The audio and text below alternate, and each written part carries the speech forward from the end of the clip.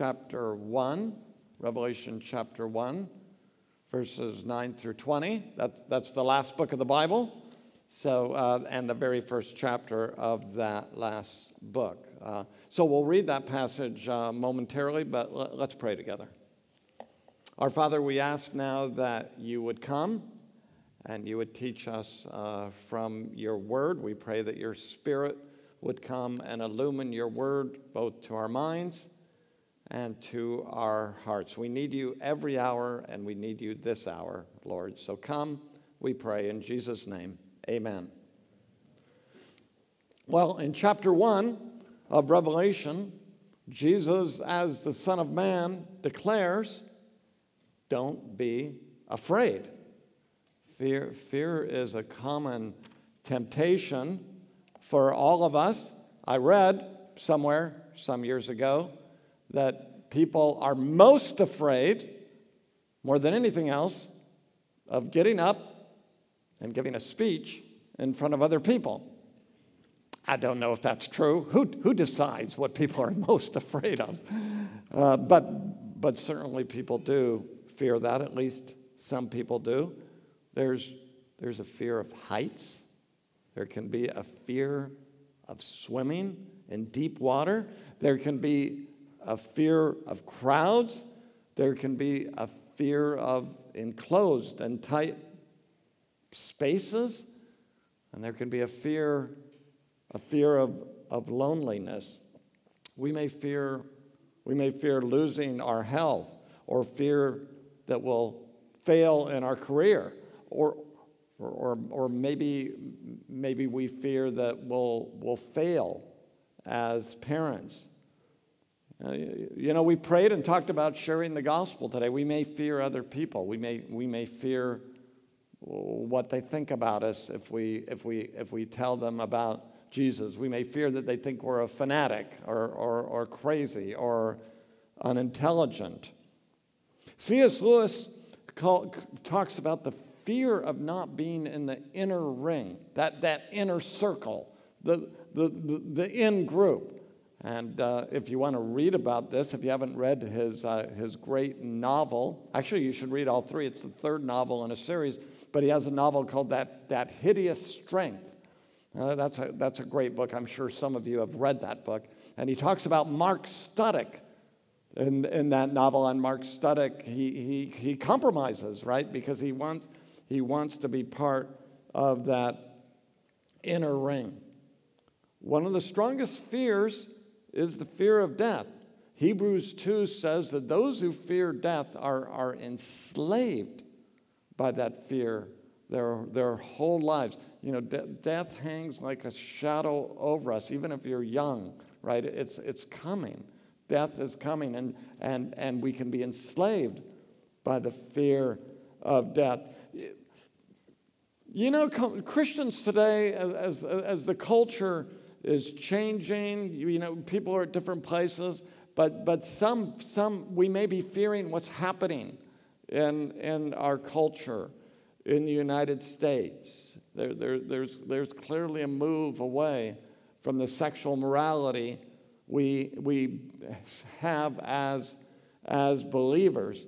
But we need to remember, right, true Christians, we've always been in the minority. That was true in John's day when he wrote this, and that's true today, but it's always been true. That's not new. Christians have always been outside the mainstream in the Roman world, and we're outside the mainstream today.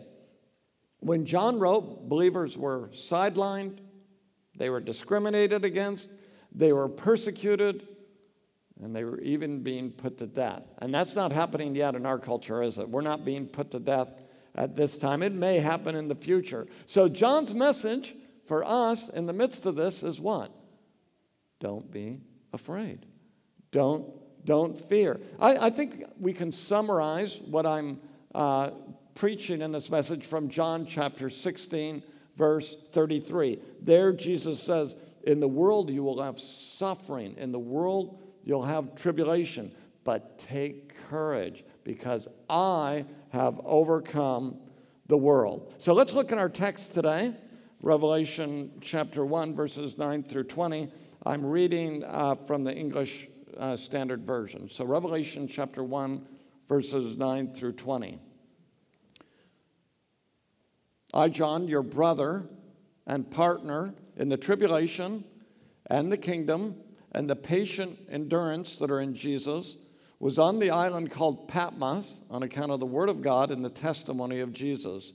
I was in the Spirit on the Lord's day, and I heard behind me a loud voice like a trumpet saying, write what you see in a book and send it to the 7 churches, to Ephesus and to Smyrna and to Pergamum and to Thyatira and to Sardis and to Philadelphia and to Laodicea. Then I turned to see the voice that was speaking to me, and on turning I saw 7 golden lampstands. And in the midst of the lampstands, one like a son of man, clothed with a long robe, and with a golden sash around his chest. The hairs of his head were white, like white wool, like snow. His eyes were like a flame of fire. His feet were like burnished bronze, refined in a furnace, and his voice was like the roar of many waters. In his right hand he held 7 stars. From his mouth came a sharp 2-edged sword, and his face was like the sun shining in full strength. When I saw him, I fell at his feet as though dead. But he laid his right hand on me, saying, fear not.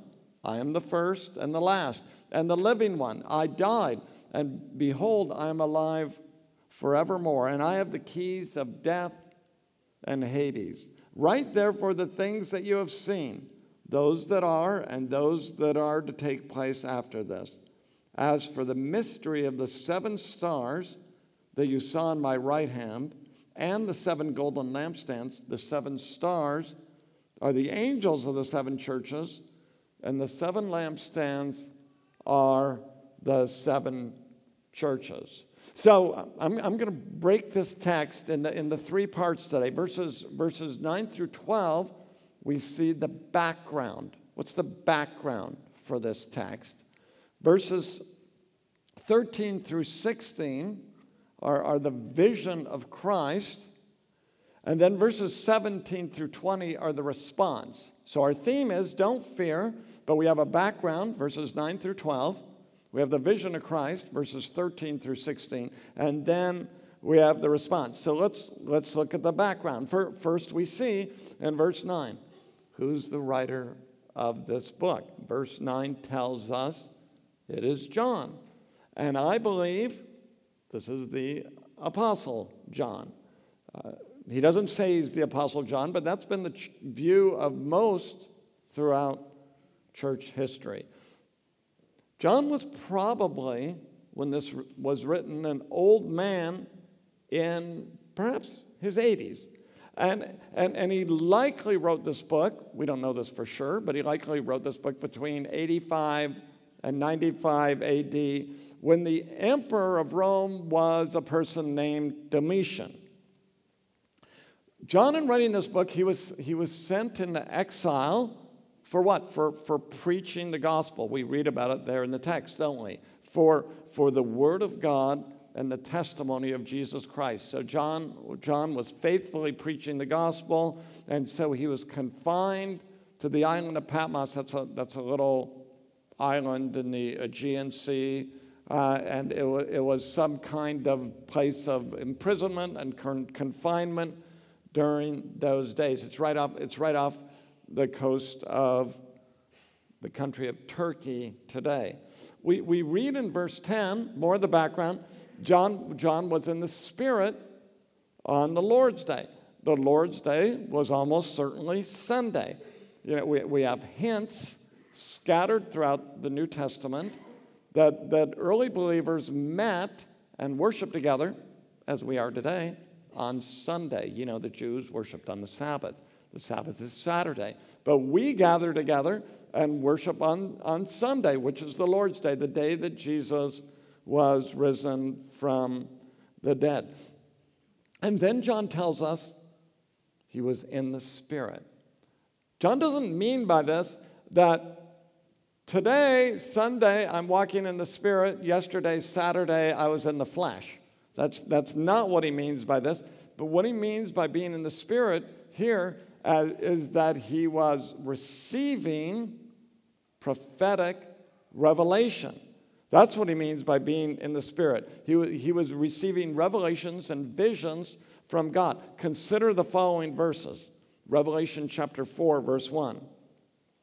John says, "After this I looked, and behold, a door standing open in heaven, and the first voice which I had heard speaking to me, like a trumpet, said, 'Come up here, and I will show you what must take place after this.' At once I was in the Spirit, and behold, a throne stood in heaven, with one seated on the throne." Revelation chapter 17, verse 3. And he carried me, the me is John, he carried me away in the Spirit into a wilderness. And I saw a woman sitting on a scarlet beast that was full of blasphemous names, and it had 7 heads and 10 horns. Then Revelation chapter 21, verse 10. And he carried me, the me is John again, he carried me away in the Spirit to a great high mountain. And he showed me the holy city, Jerusalem, coming down out of heaven from God. So you see that link, right, between being in the Spirit and John seeing visions and receiving revelation. So that's what John means. He's in the Spirit. He's receiving revelation from God. God is revealing himself to him. Then verses 11 and 12, we learn something very important. Revelation was not written to us. Well, not first. Yeah, it is written to us. But it was first written to people who lived in the first century, to cities in the modern-day country of Turkey. What are those cities? Ephesus, Smyrna, Pergamum, Thyatira, Sardis, Philadelphia, and Laodicea. So why is that important? Is that just a little historical point? No, we need to recognize that Revelation was written to believers in the first century, and this is very important for interpreting the book, they understood it. They got it. Did they understand everything? Now, I'm not saying that, right? But they understood what this book was about. So, where do people go off the rails? Where do they make mistakes in interpreting Revelation today? They typically make the mistake of saying, we understand Revelation as the news comes our way. What I call newspaper eschatology, right? They read the newspaper and then that's how they interpret Revelation. But that's the wrong way to read the book, and it gets you off track from the beginning. No, we ought to think the original readers, they understood this book. They were encouraged by this book. And of course, we can understand it as well. And it can encourage us. God intended it to speak to Christians all through history, not just Christians of the last generation. And after all, we don't know if we're the last generation, do we? So, then we see that the Apostle John turns and he sees a voice, and he sees, whatever that means, right? We won't go into that. And he sees 7 golden lampstands. And we see from verse 20 that these 7 golden lampstands stand for the 7 churches. So the churches, your church, right? Oakhurst Baptist, right? I'm new enough to this church. Is that the name? I think so. Like, where am I, right? So, your church is to be a light, right? That's what churches are to be, a light to the world. And one of John's concerns, God's concern, is that the light of these churches is being quenched. One of the big issues in the book is you have a conflict in the book and compromise. Conflict with the world, and then the churches, we see that in the 7 letters, a lot of the churches are compromising. So that's something we face as Christians all through history, right? Conflict with the world, and then the temptation to compromise to fit in. So that's what is going on. And we see from the book of Revelation, God doesn't promise our lives would be easy. He doesn't promise we won't suffer, does he? And did you notice John's suffering, isn't he? He's an older person, and to be imprisoned and confined. I mean, that's a difficult thing, and it's more difficult the older one gets with various health problems and so forth and so on. So John's not writing this letter from a place of comfort, right? John's not like, sitting in a nice air-conditioned office and saying, bless you, as you're suffering. No, he knows what it's like to suffer himself. The believers are suffering. They're experiencing conflict. John's suffering too. He's sharing in the suffering, and that's what he says, doesn't he? I'm sharing in the affliction and the tribulation. But that's not all he says. Did you notice that in the text? He says, we're also sharers in the kingdom. So John's not only like, whoa, woe is me, life is so hard, can't wait till it's over. He says, no, we also share in the kingdom. In the midst of the suffering, the kingdom is already present. It's to come, but it's already present. In the midst of the suffering, there's joy, isn't there? What does Paul say? Sorrowful, but always rejoicing. There's that tension in our lives, isn't there? There's sorrow, not every minute, right? But sorrow comes in life. But there's also joy, even in the midst of the suffering. So what is John saying? I think he's anticipating where he's going. We're members of the kingdom. The kingdom's working. The kingdom's working in this church. So don't be afraid.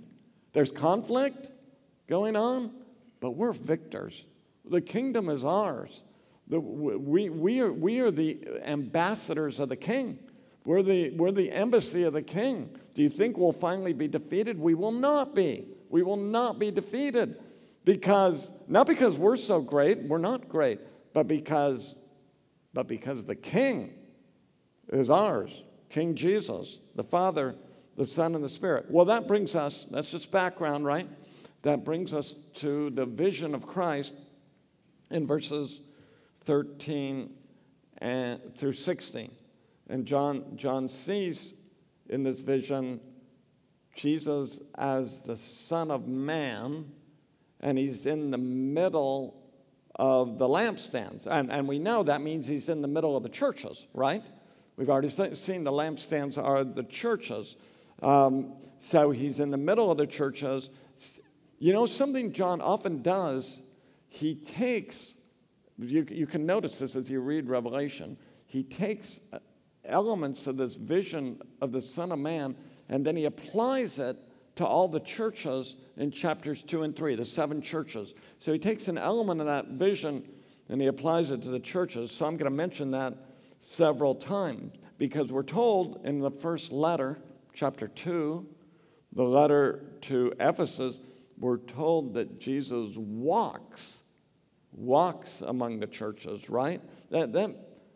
He's walking amongst the church in Ephesus. That means Jesus has fellowship with the churches. He's in the midst of the churches.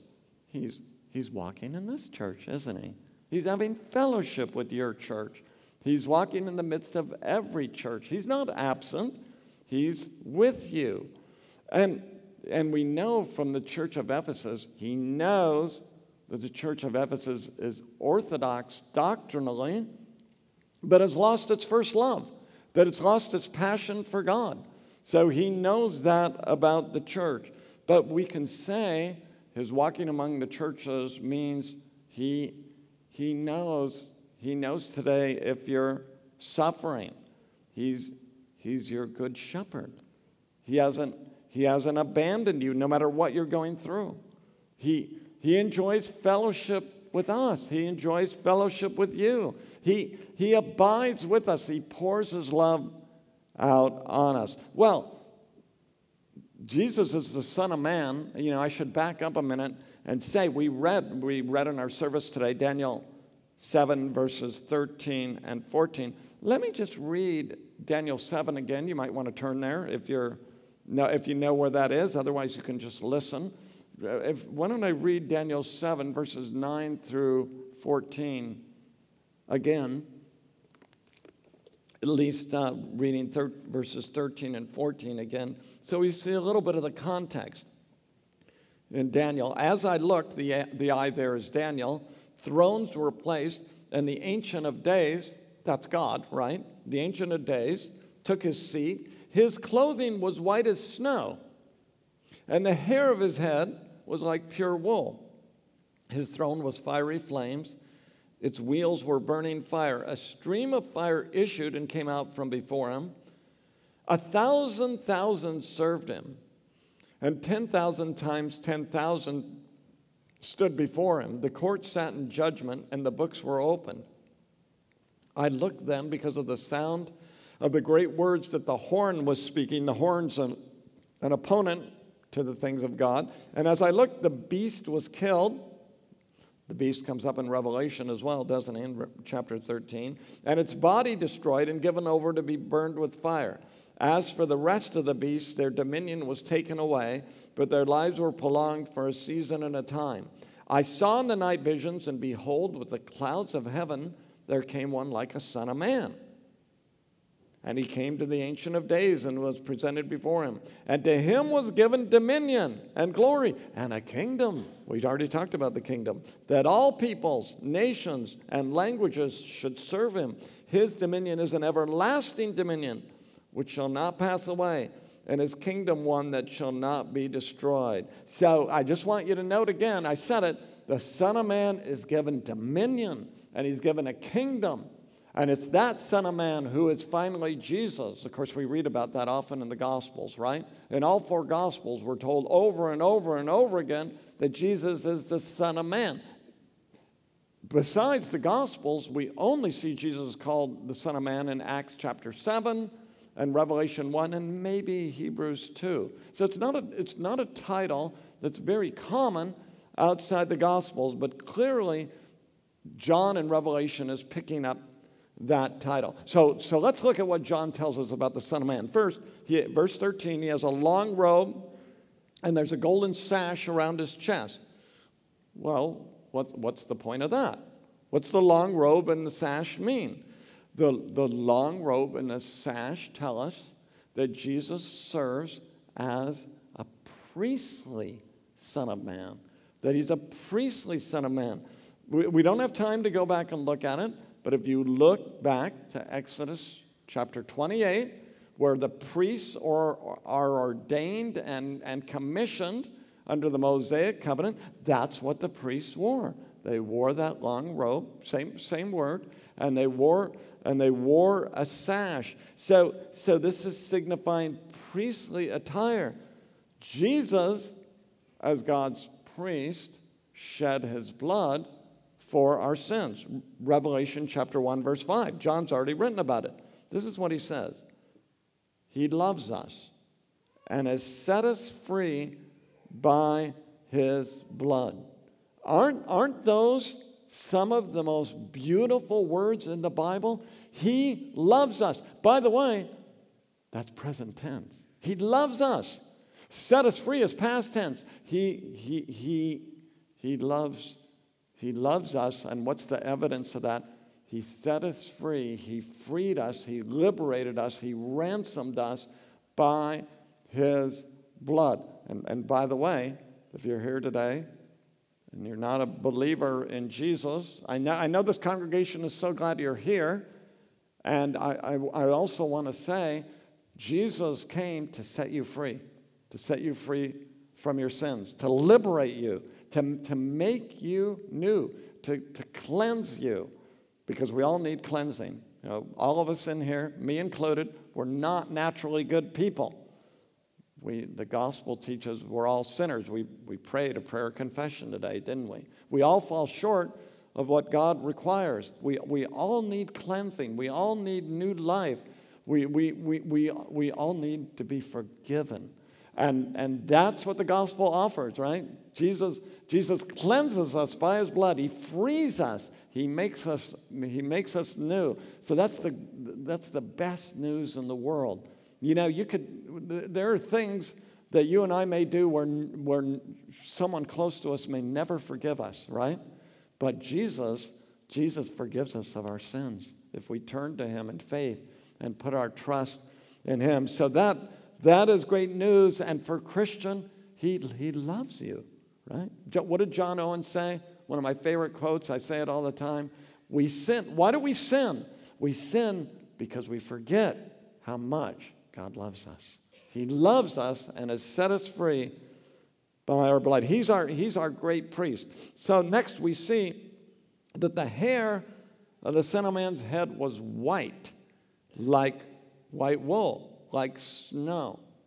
So, I read that passage in Daniel 7, and, maybe we're all thinking of many different things. Did you notice something strange in comparing Daniel 7 to Revelation chapter 1? According to Daniel 7, which we just read together, the Lord has the white hair, not the Son of Man. Has John remembered the passage incorrectly?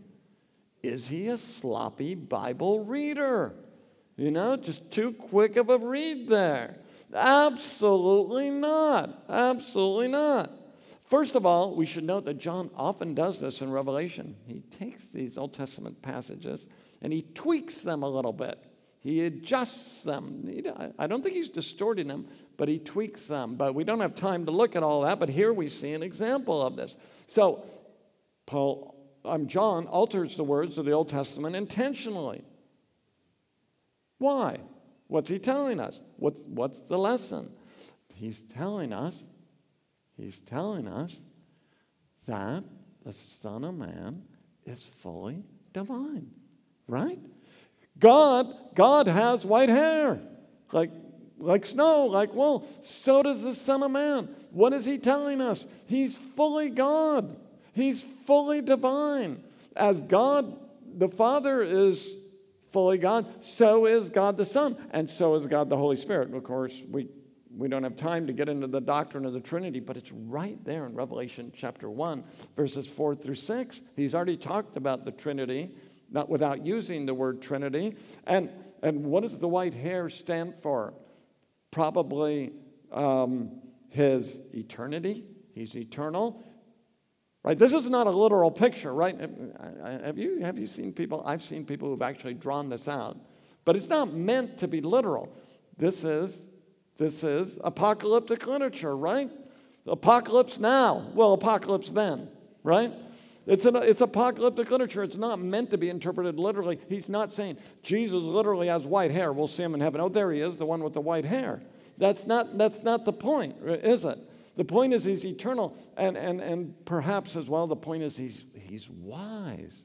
The white hair symbolizes his wisdom. Excuse me. Jesus shares the very identity of God. He is fully God. Notice as well in verse 14 that the Son of Man's eyes are like a flame of fire. Well, again, this is not literal, right? It's not like Jesus has eyes that are like little coals burning in his head, right? That's not the point. The point is nothing is hidden from his gaze, right? The point is he's omniscient. He sees beneath the surface. Nothing is concealed from the Son of Man. I've been a Christian a long time, and I've been with people in church who are, it can happen to any of us, right? They're faking. They come to church and act one way, but they act a different way outside of church, a way that's not pleasing to God. You can fool me. You can fool other people in this church, but the Son of Man knows, doesn't he? Nothing's hidden from him. It's really a very silly game to play, isn't it? Because he knows if you're acting a different way when you're not here. He knows it all. Who do we think we're fooling? Well, sometimes we think we are fooling people, right? Because we think about people more than God. But the Son of Man knows if we're living a double life. He knows if we're compromising.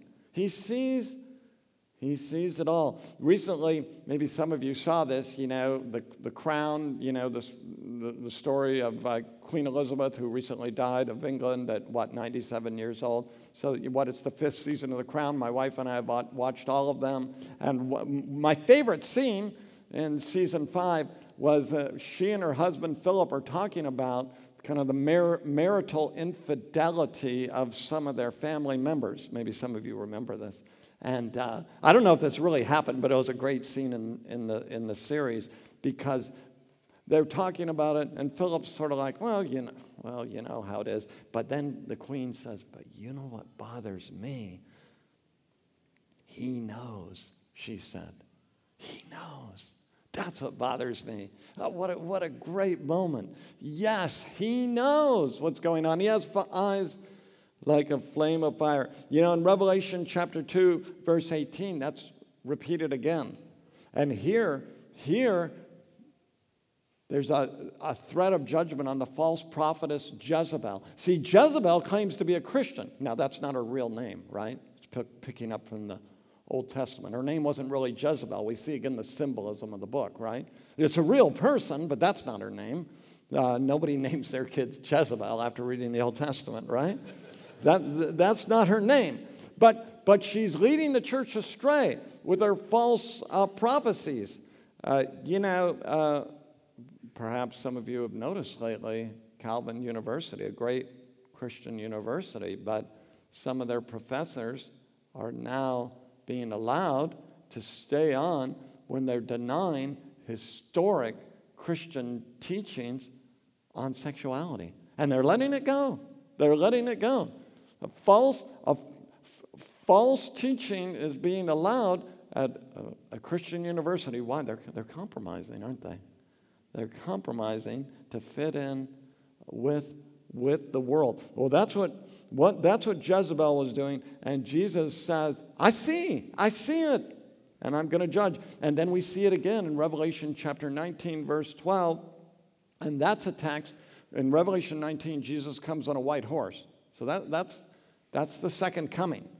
And again, we're told Jesus has eyes like a flame of fire. In other words, those who oppose him will be destroyed, and they'll be judged on that last day. They'll be cast into the lake of fire. When John wrote this, Rome seemed to be in control of the world. Anti-God forces had all the political and all the judicial power. And sometimes it may seem like that today as well. Does it seem like the world is sliding out of control? That things are going from bad to worse? That Christians are no longer respected? Well, they weren't respected in the first century either. There's nothing new here.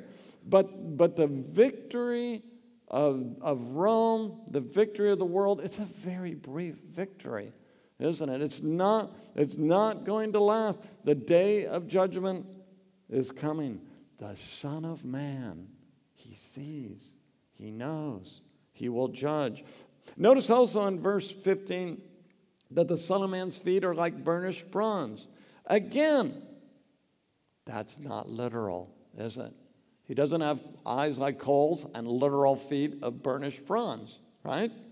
It's a picture.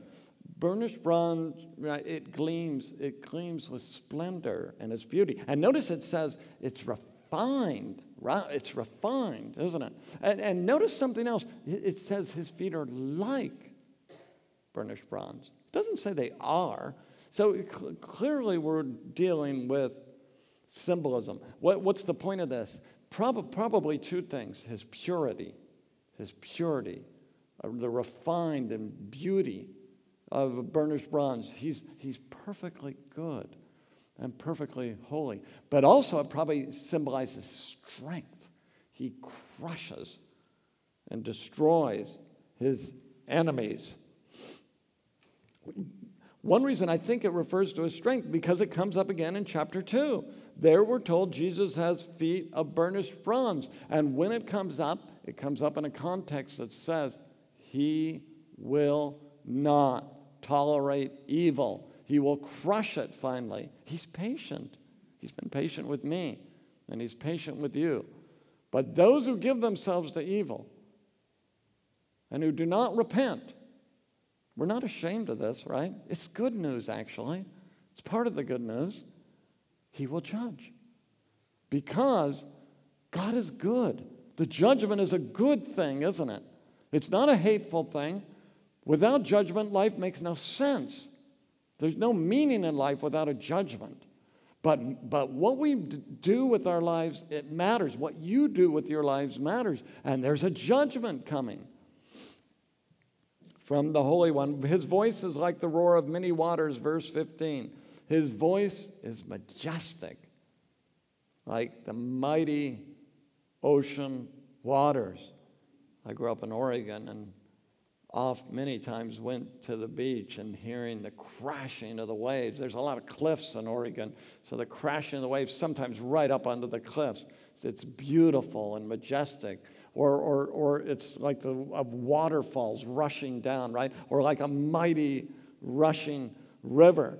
There are many voices in the world, in the culture, in social media. There's the voices are swirling, talking. But here's the voice that silences all other voices. This is the final word. This is the authoritative word. This is the voice that silences all other voices. Notice also in verse 16 that a two-edged sword comes out of the mouth of the Son of Man. That can't be literal. A two-edged sword would cut up your mouth, right? No, the sword refers to the word that comes from the mouth of the Son of Man. That word cuts and destroys his enemies. It's an effective word. It's a powerful word. Again, this image shows up in chapter 2 in the letter to the church at Pergamum, where some Christians are compromising. And it appears again in Revelation 19, that passage again where Jesus comes on the white horse and is coming again, the passage on the final judgment. We read in 2 Thessalonians chapter 2 about the man of lawlessness. Who's the man of lawlessness? He's the Antichrist. He's the beast of Revelation chapter 13. And we're told in 2 Thessalonians 2 that the man of lawlessness will be slain by the breath that comes from Jesus' mouth. He'll be thrown into the lake of fire. Finally, the face of the Son of Man was shining like the sun in its strength. Have you ever tried to look at the sun when it's shining at full strength? Well, don't do it, right? Well, you can do it for a second, right? I mean, how long can you look at it? There are people who have done it, but it can damage your eyes, right? So the point is, he's too glorious even to look at. He is so beautiful and majestic and wonderful and radiant. So that we all want beauty in our lives. We long for beauty to fill us. I take it everybody in here loves music, and we probably like different kinds of music. But why do we love music? Because music is beautiful, and it speaks to us at a deep level, and at a level that we can't even express in words often. Well, all that comes finally from God, doesn't it? Beauty comes from Him. Everything beautiful in this world points to our God and to Jesus as the Son of Man. So that leads me to the third part of my message. So we've seen the background, we've seen the vision, and now we see the response. The response is both our response and the response of the Son of Man. So the response is twofold. First, John sees in verse 17 the Son of Man in all his glory, and he falls on his face as though dead. Verse 17. He faints straight away. Have you ever said, really, I'd love to see God, or how about just an angel? But we really don't know what we're talking about, right? Because whenever it happens in the Bible that they come, people faint, they're terribly afraid. Remember when the angel Gabriel appears to Zechariah and Mary? They're afraid. It's a fearsome thing for us mortal creatures to meet heavenly beings, and here it's the Son of Man. But we learned something interesting from this passage, right? People climb Mount Everest for the adventure, the risk, and the thrill. Did some of you read that book, Into Thin Air? I mean, I read that book.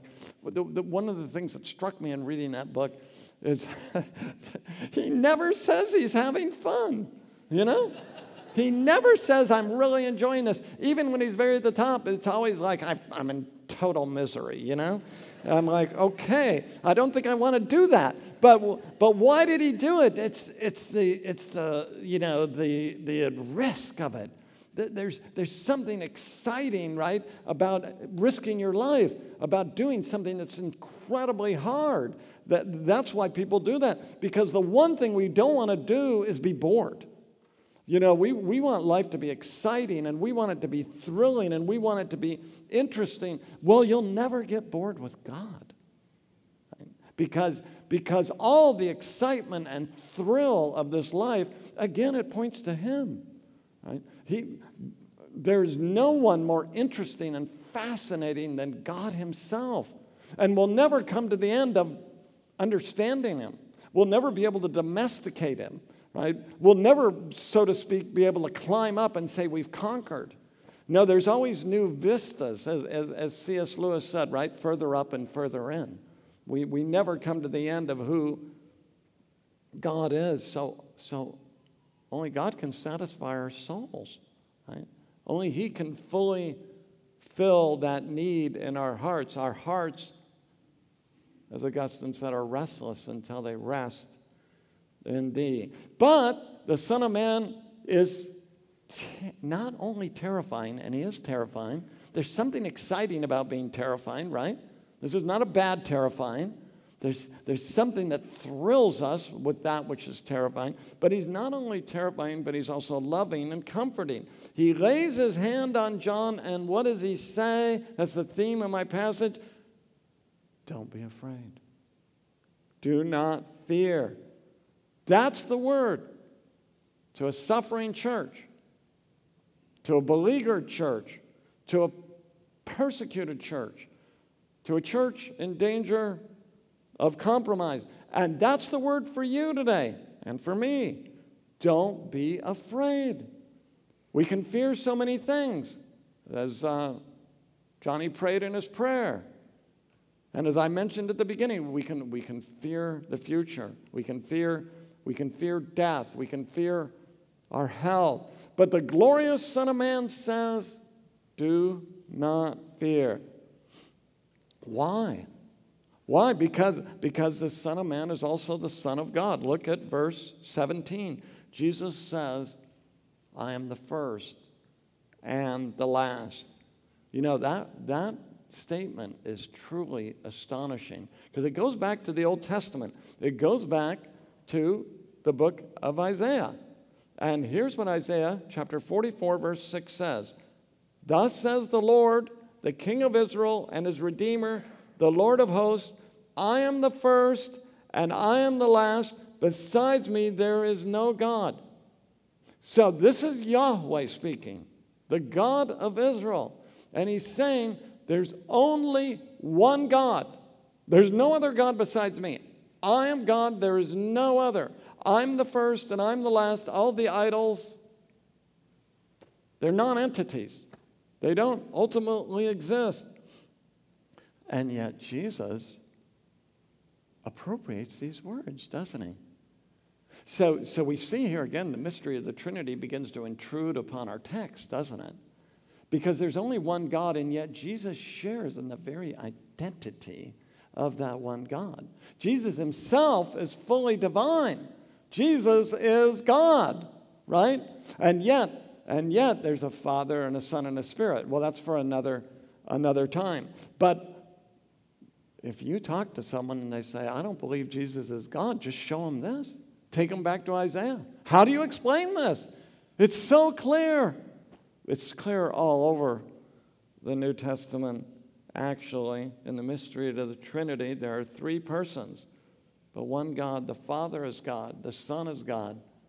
The Spirit is God. But there are not three gods, but one God in three persons. So the Son of Man is the first and the last. He's always been. He will always be. He's the first and the last. He reigned at the beginning of history. He'll reign at the end of history. And what is John saying? He reigns over the middle of history too. It isn't as if in between something else takes over. No, he's always ruled. So fearful Christian, the Son of Man holds the world in his hands. The world isn't spinning out of his control. The Son of Man is not up in heaven saying, oh no, oh, what's going to happen? Well, no, what's happening now? Look what's happening in America. Oh no, that's not the case, is it? He holds the whole world in his hands. He holds the United States in his hands. He holds every country in his hands. And he holds your life in his hands, doesn't he?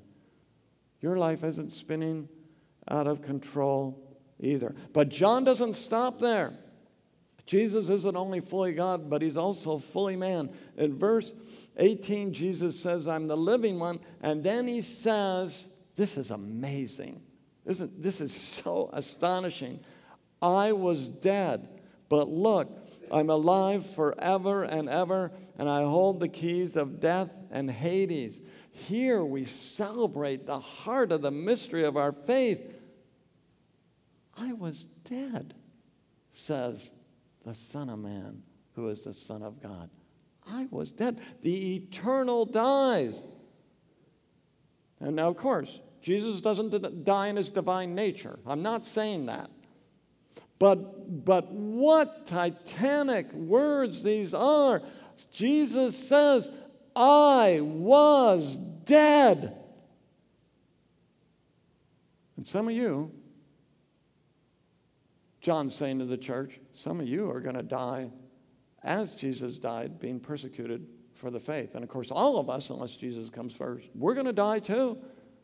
But we serve a God who knows what it's like to die. You know, Job says in the middle of his suffering, he says, God, he's arguing with God. Job argues with God quite a bit. He says, God, you don't know what it's like to have flesh and blood. I'm paraphrasing. You don't know what it's like to be human. But Job wrote before Jesus, right? He died. He died. He suffered. And God was with him.